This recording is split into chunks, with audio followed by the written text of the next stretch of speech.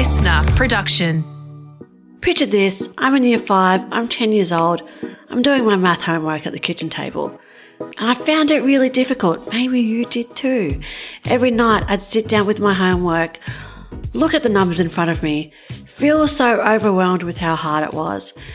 And one night in particular, I was sitting at the kitchen table while my mum was cooking in the kitchen, and I just had this overwhelming feeling that I just couldn't do it. And I said to my mum, I'm so stupid, I don't get this, I can't do it.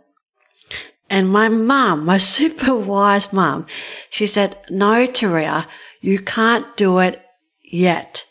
And just by adding that little word yet, I was reminded that just because I couldn't do something at the time, it didn't mean I wouldn't be able to find a way to make it happen in the future. And that gave me hope. So whatever you're working towards, even if you can't see results right now, and even if you're not where you want to be, it doesn't mean that you're not making progress. Use yet. You will get there. Keep it up, and I'll see you next time. Thanks for listening to Taria Pitt's Pep Talk. Follow to get new pep talks every day. Listener.